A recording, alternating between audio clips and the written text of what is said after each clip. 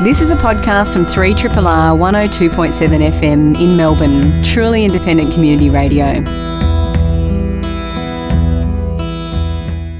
Hello and welcome to Plato's Cave, a RRR film criticism show and podcast.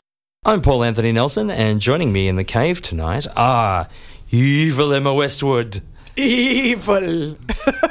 That's me. Evil. Like the fruits of the devil.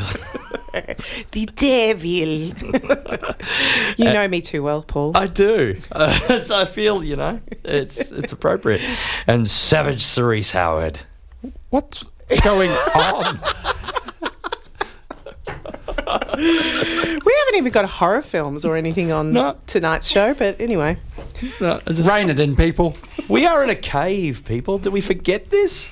We're going crazy. We haven't seen sunlight. We're in a cave. That doesn't mean it's a creepy cave. Could be Plato's cave. Could be quite salubrious, in fact. There's this images on the wall being projected, but everything else is dark and spooky and everything else. On tonight's show, we'll catch up with everyone's favourite dog-loving assassin in John Wick Chapter 3, Parabellum. For our retro pick this week, we'll unearth Julie Dash's 1991 feature debut, Daughters in the Dust. And we'll follow Mike Leigh to 19th century Manchester to depict one of Britain's darkest days in Peterloo. But before we begin, mere hours after our show went to air last week, we lost one of the true icons of Hollywood cinema, Doris Day, at the tender age of 97. Emma, you're quite the fan? Yeah, she called it a day. Yes, she did. I see. I just thought of that on the spot. I looked at you and I thought of that on the spot. Doris, wow, what an amazing performer. I think that she's encapsulates a whole certain generation of Americana and has been this incredibly wholesome blonde. I think her personality is encapsulated in this her showbiz name, Doris Day. But she was actually really quite subversive in terms of the way she connected with queer society as well. I think Calamity Jane, no one can doubt that film had queer undertones or overtones, and her relationship, her great friendship with Rock Hudson, who was a closeted gay man at the time, that they made all these amazing romantic comedies together, like Pillow Talk. Pajama Game. Was he in the Pajama Game? I think he was. No, it's the three they did together were Pillow Talk, Lover Come Back, and Send Me No Flowers. Send Me No Flowers, sorry. Got that wrong. But also an amazing singer with this beautiful, clear, crystalline voice, and, famously Que Sera, Sera from... How does that go, Emma? Que Sera, Sera. How about that? That's my Doris Day. That's a good start. We're waiting for the rest. Animal rights activist, incredible woman who had one son who was a very famous record producer who she outlived. She's one of the good ones, but a wonderful life, something to be celebrated. Yeah, she recorded an album in 2011. Did she really? How bizarre is that? Yeah. It's amazing, though, if you go through her bio, that the amount of stuff that's kind of uncredited recalls to elements of her career, and it just shows how incredibly influential she was. I mean, she represented a certain type of America, and she's been criticised for that. She was a lifelong Republican. She was a lifelong Republican. Let's not talk about that sort of stuff tonight. But she loved animals. She did, and spent a lot of her life and money fighting for them, which is amazing. Oh, wow. Best segue. Speaking of loving animals, let's talk about... I was about to say we're going about as far away from Doris Day as possible, but loving animals brings us to John Wick. Yes. How about that? Dogs. The sad sack pooch-loving merchant of death, John Wick. Picking up literally minutes after John Wick 2 ends, John and his new, still nameless dog find themselves on the run as his friend Winston, manager of the swanky assassin-only hotel, the Continental, gives Wick an hour's head start before the giant contract on his head placed there by the assassin overseer aboard the High Table, goes into effect. Doubled from the second film's $7 million to $14 million, this contract brings out every assassin as Wick, tired, injured and alone, sees assassins out to get him on every street corner. But it's not paranoia. In this world, somehow, pretty much everyone and their sister is an assassin or, linked to one. And it's up to him to look up old colleagues, call in old markers and try and extricate himself from this mess. Of course, this being a John Wick picture, he's going to have to shoot, punch, shoot, kick, shoot, stab, and shoot his way across the globe to do it. And even then, that might not be enough. Emma, did this make you want to book your own room at the Continental? Or flee to Morocco to live with a pair of hilariously well-trained attack dogs? If I could live in the Continental, I would be a very happy girl. Not only that, but I would be singing Fred Astaire songs and living that whole life. And also I'd be completely safe because nothing can happen on the consecrated grounds of the Continental. Why would you ever want to leave the Continental? And I would drink martinis with Ian McShane. I would be so happy. You have no idea how happy I would be. And I was very happy watching John Wick 3. I've enjoyed the last two films. John Wick 1 particularly. Our former co-host Alexandra Helen Nicholas was the one who told me, "No, you've got to see that, Emma. You will love it." He goes mad because his dog's killed. That was pretty much the way she was presenting it to me. And I did really, really enjoy it. I loved it. And but John Wick 2, interesting. I enjoyed it, but more as I feel a legacy film because I haven't seen it since it was released, and I came into seeing John Wick 3 not revisiting it or not feeling the need to revisit it. And I realised that pretty much all I took from it was Franco Nero. Yes. But that might say more about me. So I went into this with, and I took someone along with me who had binge-watched to get up to date and was pretty excited to come into this third one. And I didn't feel like I needed much to catch up. And I think within the first 10 minutes I knew I was just going to love this film. And it's a long film. It's not a short film by any stretch of the word. I like the comic panel world. This kind of thing that I think. I kind of remember it really being started with Sin City or something like that. But I think that kind of driving right the colour the film noir, the coloured film noir film at night time. I mean, in John Wick 3, there's New York never seems to be. No one wakes up in New York. Well, it's dark the whole time. Yeah. It's literally nighttime the whole way through. And there's this. I like this idea of this undercurrent of this sort of parallel world where the homeless people are assassins and everyone is an assassin, and there's this major mission control. I don't know where they are situated, but where there's these incredible tattooed women who populated by suicide girls. Yes, it's freaking nuts. But more than anything, what I think that John Wick manages to achieve under Chad Stahelski, I guess you say Stahelski, is that, and he was a stunt performer. Okay, so he's not necessarily Keanu Reeves' stunt double in the Matrix trilogy and many other films. I mean, really, the Matrix is just all through this. But what I find remarkable is the way that he can see an action film compared to seemingly other action directors, which is he plays out the narrative without cutting into the action. And I love that. I'm not an expert on kickboxing or anything like martial arts or anything like that, but I love the way that the narrative played out in the martial arts or the fight sequences, and that you could actually see the story in the sequences rather than a whole lot of cut, blur, which seems to be the case in so many action movies today. Yeah, it very much shoots it like choreography. Yeah. They almost look like dance sequences Absolutely. At times, and showing whole bodies and showing... and there couldn't be more reflective surfaces in this movie. I'm wondering, how the hell do you not see a camera in any of this? Nuts. Smoke and mirrors, Paul. Bloody good. There smoke and was mirrors. probably a camera in there, but, it was so fast we didn't see it. Yeah, well, I suspect there's a little bit of digital trickery here or there where necessary to... Just rub it out when you need to. Exactly. Easily enough done these days.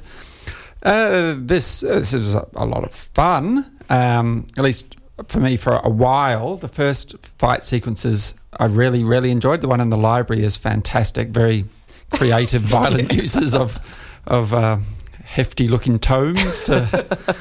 You can lodge those in all sorts of places, it turns out. Who knew? That looked very painful. That was quite palpable for me. I felt those fights. And then the absurdity I of feel it. sorry for you, Serena. Yeah. I'm wondering, is that due to your time spent in university libraries? Yeah, well... frustration? I can relate to books as a weighty thing. Some of the rest of the fights, they assume increasing levels of absurdity, and they become something that I can't actually sort of feel and just watch as spectacle rather than wince from contact between body and body, or body and body with the mediating influence of a heavy book, say, shoved in someone's mouth into a... Yeah, it's just... that sequence was painful but fun. But I watched most of this film just thinking of all the films it reminds me of, because there's just countless forerunners to this film that John Wick 3 and I think 2 before it, and 1 I didn't see, but the aesthetic seems quite sustained, and I'm just reminded of countless precursors, and I mean that's both fun and boring in its way as well. I was any number of times thinking of Ridley Scott's Black Rain and Blade Runner, that particular nighttime look. Mm-hmm. Jeez, Black Rain doesn't get too many shout-outs. No, these it days. doesn't, but it ought to, actually. It's a bit underrated, and that aesthetic was very... Ridley was right in the zone still at that point. He was. I dig that film a lot. So that neo-noir sort of vibe. But then the cool gangster, taciturn gangster type, the Alain Delon, Les Samurai, then through John Woo, especially filtered through John Woo and Hong Kong action film, without which this film surely couldn't exist if it hadn't been for... I mean, like you mentioned The Matrix before, in which this director worked on as Keanu's stunt double. I mean, The Matrix has a huge debt to... I forget the choreographer's name there, but it was a veteran. Yen Wu Ping? Yeah, a veteran of Hong Kong action cinema. And I was just I couldn't not think of Alain Delon. I mean, Delon didn't bust the same moves, but he had the same sort of presence and long trench coat, barely said a word, and dispensed violence when necessary in a sort of fatalistic kind of way, but perhaps with a bit less of an aura of invincibility. I mean, this is comical. This really is comic book. There's not really much of a feeling of anything very significant being at stake.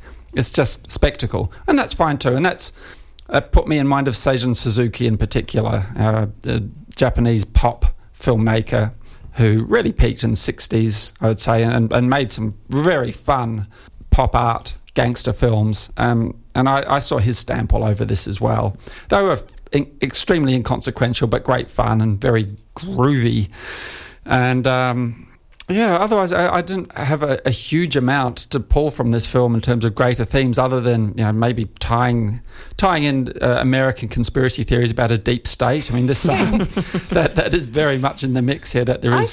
I think you just gave me a melting pot of amazing things that come together in this film that I thought managed to create a singular vision. Yes, it's kind of it's shallow. It's not really, it hasn't got a lot of soul, but in terms of filmmaking, that lineage that you just gave is all very pertinent, and I felt that John Wick still creates the John Wick world. See, weirdly, I feel like it doesn't have a lot of meaning, but it has soul.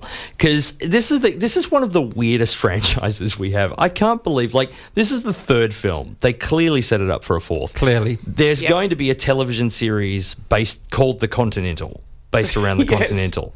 I'm going to be the woman at the bar. Yeah. You'll see me there. Absolutely, yeah. Standing, looking for Franco Nero. And singing Que Sera. But almost 4 films and a television series out of a story about an assassin whose wife dies, whose dog gets killed, and he gets angry and goes for revenge. Like, they've extrapolated all of this material and made this sort of very comic book franchise. I think you bang on with the Sage and Suzuki stuff. I think there's pop art is something I hadn't thought of that. Actually, though. Stuff. Yeah. Like these are pop art. Like, the production design gets more and more insane with each film. Like, in terms of these multi-level, moving, shifting, mirrored, giant buildings. And this incredible collision of, traditional, more classic architecture and the modern. Actually collides in each scene. And I mean, I think the Continental is actually the Flatiron Building if we ever see it from the outside. I think it is, I keep wondering that. I keep meaning to check. What about the extremely anachronistic bureaucracy that underpins the this underworld organisation and its code, which is very out of Last Samurai too? There's the whole idea of the gangster code. I mean, that sort of thing's been mythologized for a long time, but there's not been that many films, I think, that have engaged with that sort of...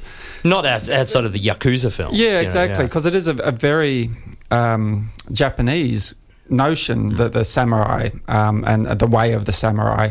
And but the bureaucracy it's so anachronistic. They're all using very steampunky looking tools. It's all very analog.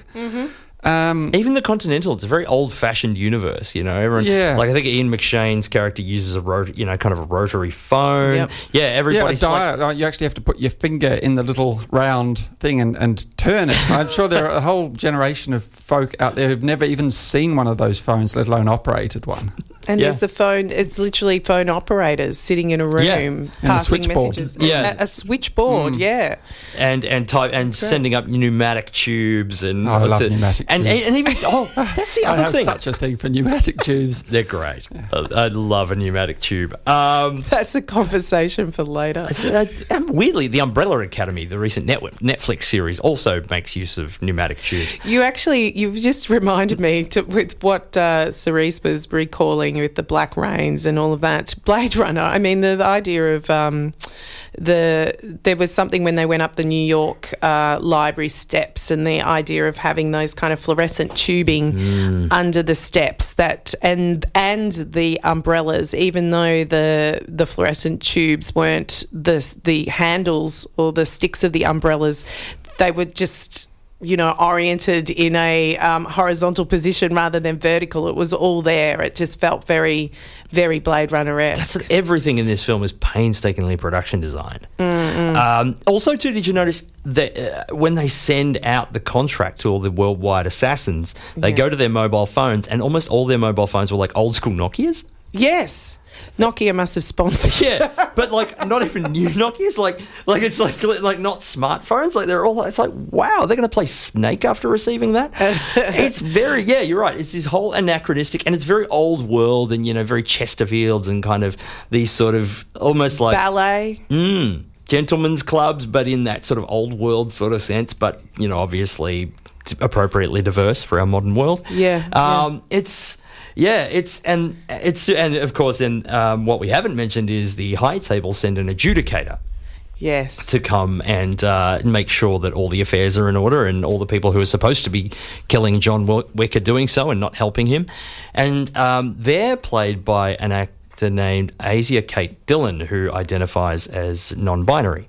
Oh, okay. And is in the TV show Billions as a gender-neutral, non-binary character. So she's they're representing the High Table. Yeah. So you've got this sort of anachronistic surroundings and way of doing things, but in this very, very modern landscape. Yeah. Which is was very cool. I really like it, and it is it's almost like a hipster affectation at times. I think with the old world stuff, that steampunky sort of aesthetic. Yeah. I think there's some international relations issues that could do with some unpacking in this film. I think that at one stage my friend said something about, that's not very realistic. And I was like, you've picked that bit about this film? And I can't even remember what it was because it was quite insignificant in terms of the whole unreality of this movie. Once you see John Wick get slammed by two cars, not one but two cars, and then instantly get up and fight off two other highly trained assassins fairly handily, you're like, we're not in Kansas anymore. But also great animal work. Oh my God, those dogs. So Halle Berry's character had the horse. Yes, the horse was fantastic. Had two attack dogs and a horse. Yeah, we won't go into spoilers, but oh my God, amazing. I mean, the dogs had me cracking up with laughter. Also, I loved Mark Dacascos as the who's sort of a bit of a staple from 90s martial arts films, has sort of been recalled to be John Wick's kind of nemesis / number one fanboy. That Zero was in hilarious. This. And he's really terrific. He's a lot of fun. Sushi chef. Yes. I love that. It's just this idea that everyone... See, this is like us. See, we're like, superheroes. We actually have other jobs and then we come and talk about film at night. Yeah. Do you have another job? Yeah. She's an assassin, aren't you? I wasn't going to say so on the air, Paul. But yeah, look, I think you're absolutely right. I think it's a good 20 minutes too long. The fight scenes could be a lot more visceral and a little less choreographed, but I think again that goes with the whole pop art visual feel of the thing. Totally with I just had a lot of fun. I was totally with it. But even in. that last, there's a surprise. There's a big end fight sequence which probably goes for 20 minutes. It is incredibly long, but I just thought, what a hoot, Especially I had a tiring day, and it was a film that engaged me the whole way. By being completely vacuous and nonsensical. No, it was sensical, don't get me wrong. But, yeah, nuts. Yeah, great. Absolutely. And I think I enjoyed it. I think I like the first one more, but I like this more than the second one. I think it had a bit more opulence going on. I think I'll agree. I think because the first one's always, set up establishing films are always great. What can you say? And if anyone's wondering, parabellum is Latin for prepare for war. So there you go. Actually, do they mention that? They do. Point in the film? Yeah. Yeah, Ian McShane gets to say it in that beautiful gravelly voice of his. John Wick Chapter 3, Parabellum, is now showing at all good major cinemas. You're listening to a podcast from Community Radio 3RRR in Melbourne, Australia. Now, let's float back on the wind to 1991 to experience Julie Dash's debut feature, Daughters of the Dust. Premiering at the Sundance Film Festival before becoming the first feature film directed by an African-American woman to be distributed theatrically in the US, Daughters of the Dust is a significant picture we don't hear enough about.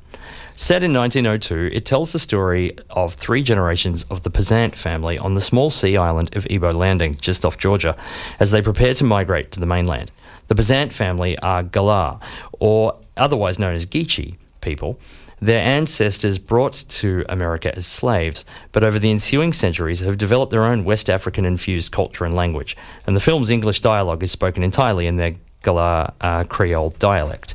The film is told in a non-linear fashion, narrated by an unborn child speaking the wisdom passed down by her ancestors, bearing omnipotent witness to the Pezant family's joys and divisions during this period of change. Eula is pregnant, but not to her beloved husband Eli, who suspects that his wife may have been raped by a white man. Nana, the family's matriarch, still believes in the old ways and is determined to stay on the island, as two of her granddaughters, the staunchly Christian Viola and the free-spirited Yellow Mary, as well as her lover, return from some time in the city on the mainland to take one last look at the island before spiriting the rest of the family over. The community are divided over whether to stay or go, and this clash of old and new ways, as well as the fate of the Gullah culture, and whether that is something represented by a place or what one holds in their heart and transfers to their descendants, is the backdrop that frames Julie Dash's landmark film. Cerise, this is your retro pick for the week. Is Daughters in the Dust a film you hold in your own heart? Well, it hadn't been. I picked this because it was a film I'd long wanted to catch up with. I'd long known of its reputation and had been offered really pretty few chances to see it. It's a film that's not had much exposure around here, but it was a few years ago restored and and re-released, and now Netflix have picked it up. So they are good for some things. So I should do more of this sort of stuff. Well, they should do a bit more of this. There's some other Orson Welles unfinished films they could perhaps see through to completion yet. There might be some Julie Dash unfinished films as well. Well, one has to wonder, because this film was made quite some time ago now. 1991. And she's had a career, mostly making TV films, many of them highly regarded, including one telling the Rosa Parks story a few years ago with Angela Bassett. But yeah, this is such a singular film. I do wonder if its singularity is simply because she's really been offered very few chances to make more films. And I can see why this wasn't hugely commercially successful when it came out, because it's actually a deeply strange film. It's extremely beautiful, but it has such odd rhythms, and it's one of the most languid, dreamy films I've seen for a long time. I just watched it last night, and I was drifting. Partly my own fatigue, but I think a large part of it actually just how deeply peculiar, unfamiliar to me the rhythms of this film and its dialogue are, and it's just almost as if it's got a few little sort of Brechtian devices it uses. They don't bring attention to themselves, but just something there to distance the viewer a little, or just to try to recalibrate the way we view things, I think, to just try to fall into a different rhythm as a viewer. And it's not that a film that, sometimes you're very aware of a film that confounds expectations because you're set up to expect something. This just drifts in its odd, non-linear way. And I didn't catch every line of dialogue, but I generally caught the gist. But it moves in such odd, liquid sort of a way that I finished it admiring it tremendously, and thinking I need to really watch that again, because I did not absorb all of that. But that was a beautiful experience. It's hard to, because of the language. I mean, the language is almost in its cadences and everything like a Caribbean style language. So it's like watching something like The Harder They Come. You start, 10 minutes in, you go, oh, they're speaking English, and then you slowly get into it. This, for some reason, when I don't know why this happened, but it actually, my subtitles came up when I watched it. So I watched it with subtitles. So I probably caught much more than you did. Yeah, I turned Cerise. mine on. Oh, really? I watched it for about 3/4 of an hour, and then there were certain things I wasn't catching. I was like, no, I think I'll put the subtitles on. And often, there'd be subtle differences, but it'd help you sort of pick up on what was actually being said. It was helpful. And it's a type of film that was quite languid and poetic. So I didn't feel that.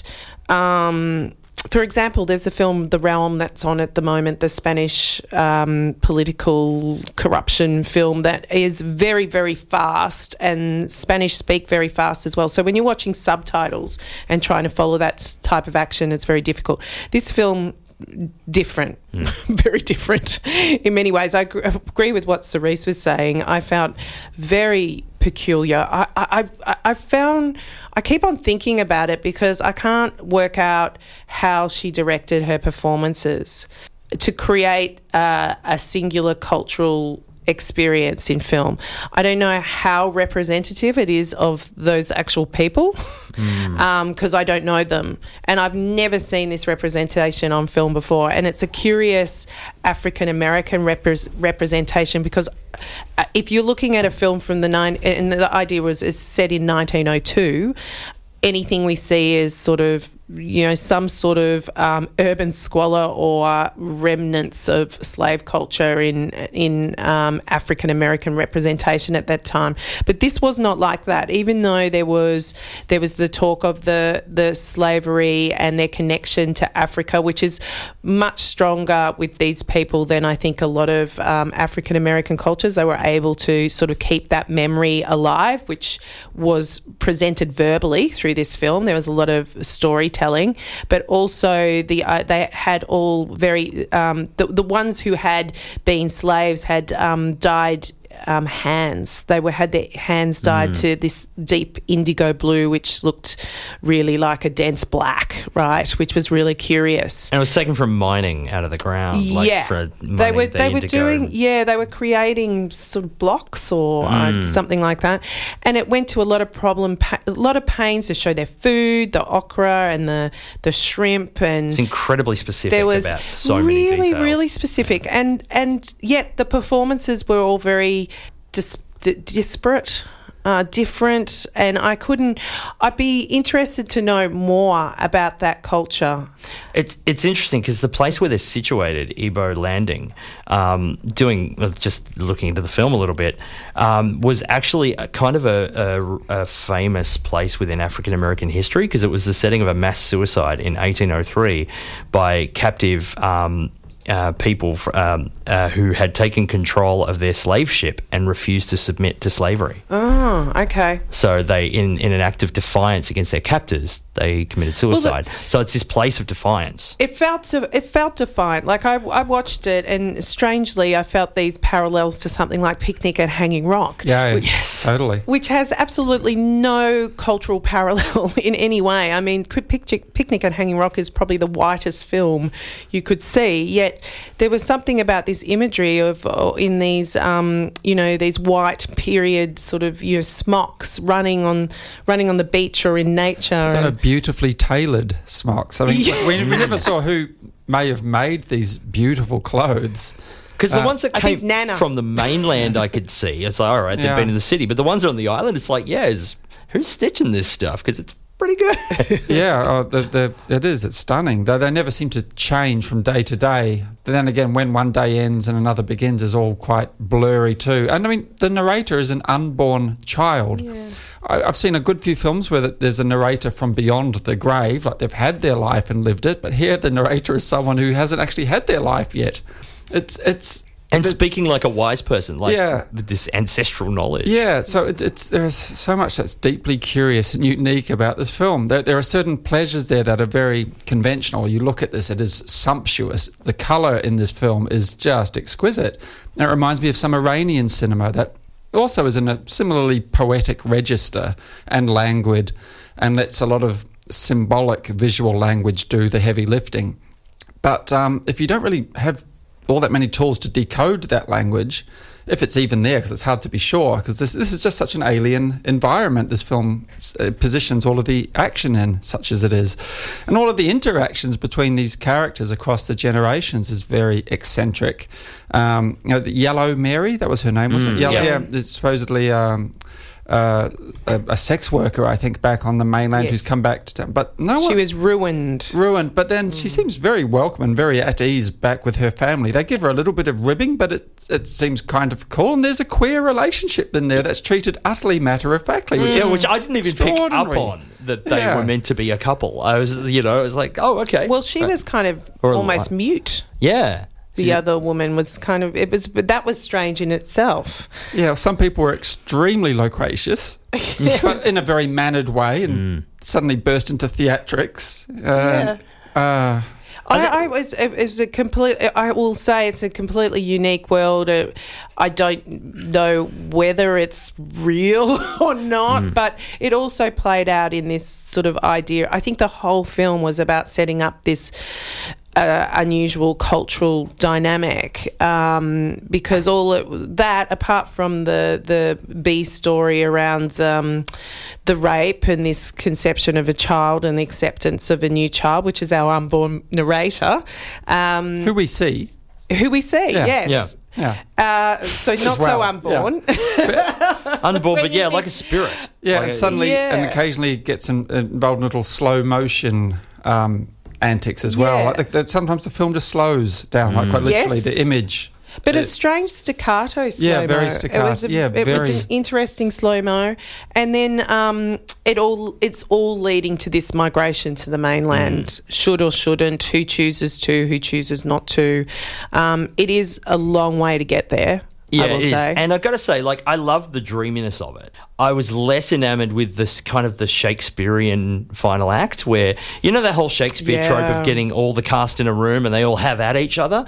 It suddenly felt very dramatic and mannered in a way like very... And a monologue. There was very strong monologue there as well. And that sort of, by that point, I was a little... A fevered monologue. Yes. I was a little less interested by that point. But it is certainly beautiful. But that's the thing. It's a culture that's unique to African Americans, let alone unique to, the conventional cinema. It is fascinating. It is. And, apparently Julie Dash, her father's family descended from Galas, so that's where she got the inspiration. But it's definitely worth a look. It's a landmark film, no matter how you slice it, and it is a unique look at a unique culture. And it's right there on Netflix. It's one of the dreamiest film experiences I've had in a long time. It's just very oniric, and that soundtrack too even just lends itself to the dreaminess of peculiar African flavoured, but couldn't even locate that in a particular African genre myself. I would say it was very late 80s though. I was kind of waiting for Peter Gabriel to kind of come in at a couple of points. But definitely. Daughters in the Dust is now streaming on Netflix. You're listening to Plato's Cave on 3RRR. 3 Triple. Our final film for this evening is the new film from British auteur Mike Leigh, the historical epic Peterloo, which is based on an incident that happened 200 years ago, exactly, a year after the Napoleonic Wars ended. The Napoleonic Wars left Britain poor and hungry. A peaceful protest of some 60,000 people from Manchester was organised to demand parliamentary reform and extension of voting rights beyond privileged landowners. It turned out the government militia were kind of let loose and charged the crowd with sabres and rifles, and 18 people were killed and hundreds were injured. This is auteur Mike Leigh's dramatisation of those events. Emma, did you find this a tragedy, a timely reminder of the whims of overzealous governments to suppress its citizens, or even more depressing and desolate than Saturday's federal election? Let's not talk politics. Oh, hang on. We're doing a film about politics. The story of the 1819 Peterloo massacre that goes for 2.5 hours. This is a very difficult sell, right? And I think that this is either going to be your jam or not your jam, people. I wasn't sure whether it was going to be my jam, but I had to go and see it because I was doing this show. And I think it was remarkable. It blew me away. I've read reviews that have said that it's the most tiresome, boring film ever, which I think is they didn't give it a shot. There is it is incredibly long, and it is a build up to, the one line synopsis about this this massacre. The massacre is what it all leads up to. So it's all around this building of a movement and rhetoric around that movement. It's really nice. Its setup is the haves and have-nots, which we have seen so much through cinema, yet it then breaks it down into different factions and alliances within that, and especially the way ego plays out within those situations. For example, they have the master orator, Henry Hunt, who is there, who the Northern English recruit to pass on their message, and they're kind of seen as sort of villagers. No one really takes much notice of them, and he kind of comes in as an aristocrat, really, even though he's someone who is there to speak for the people. And what was really clever with Mike Leigh with this film too is that he decided to not have anyone that's really super recognisable names. Like, there's no star power in there, so there's no distraction from the actual characterisation. And he manages to get into the fabric of it so beautifully well. The language is incredibly dense and amazing, but also he shows the mechanisation of this industrial revolution. There's one amazing scene where you're in the factory where they're actually making linens or fabric, and it's the noise. He really shows the noise of what it would have been like to be in that factory, and then when they all go out on strike, the silence.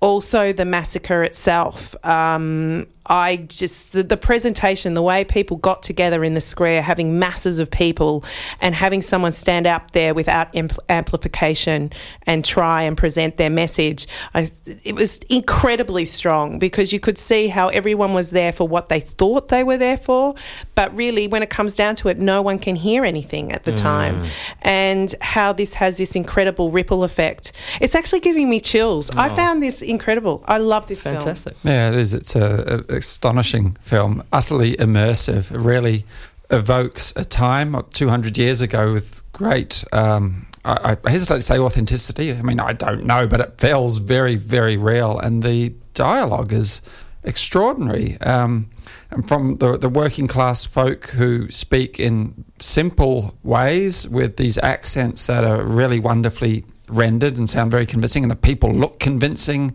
Bad teeth, yeah, very bad teeth. Then the upper class twits who are just vile and are just peacocks, all puffed up and trying to out orate one another as they pontificate, and then a brilliant piece of casting, one actual bit of recognisable casting with great resonances to Blackadder. Tim McInerney is the Prince Regent. Now, it was Hugh Laurie as the Prince Regent, but Tim McInerney was always in Blackadder and always played a twit. And yeah, the royals are twits, the upper class altogether are just vile and despicable and supercilious and... but they're even then given a little bit of nuance. Mike Leigh hasn't absolutely made caricatures of anyone really in this. He's just painted an extraordinarily vivid picture of a time that was actually extremely depressing, led and so many characters. Like, this is dense with characters. It is dense. Yeah. And Australia gets a little name check or two. Threats to send people to Botany Bay. Fantastic. Yeah. Always, the preferred home of criminals. Peterloo is now screening at all independent cinemas. You've been listening to Plato's Cave on 3RRR with Emma Westwood, Cerise Howard and myself, Paul Anthony Nelson. On tonight's show, we discussed John Wick 3, Parabellum, Daughters in the Dust and Peterloo, which are screening at all good cinemas around town. Next week, The Cave will be digging into Acute Misfortune 2040 and our retro title, John Carpenter's Assault on Precinct 13. A huge thank you to fearless Faith Everard for editing the Plato's Cave podcast, Killer Carl Chapman for panelling the show, and Lethal Lisa Kovacevic for producing our show. This has been a podcast from 3RRR 102.7 FM in Melbourne. Truly independent community radio. Want to hear more? Check out our website at rrr.org.au.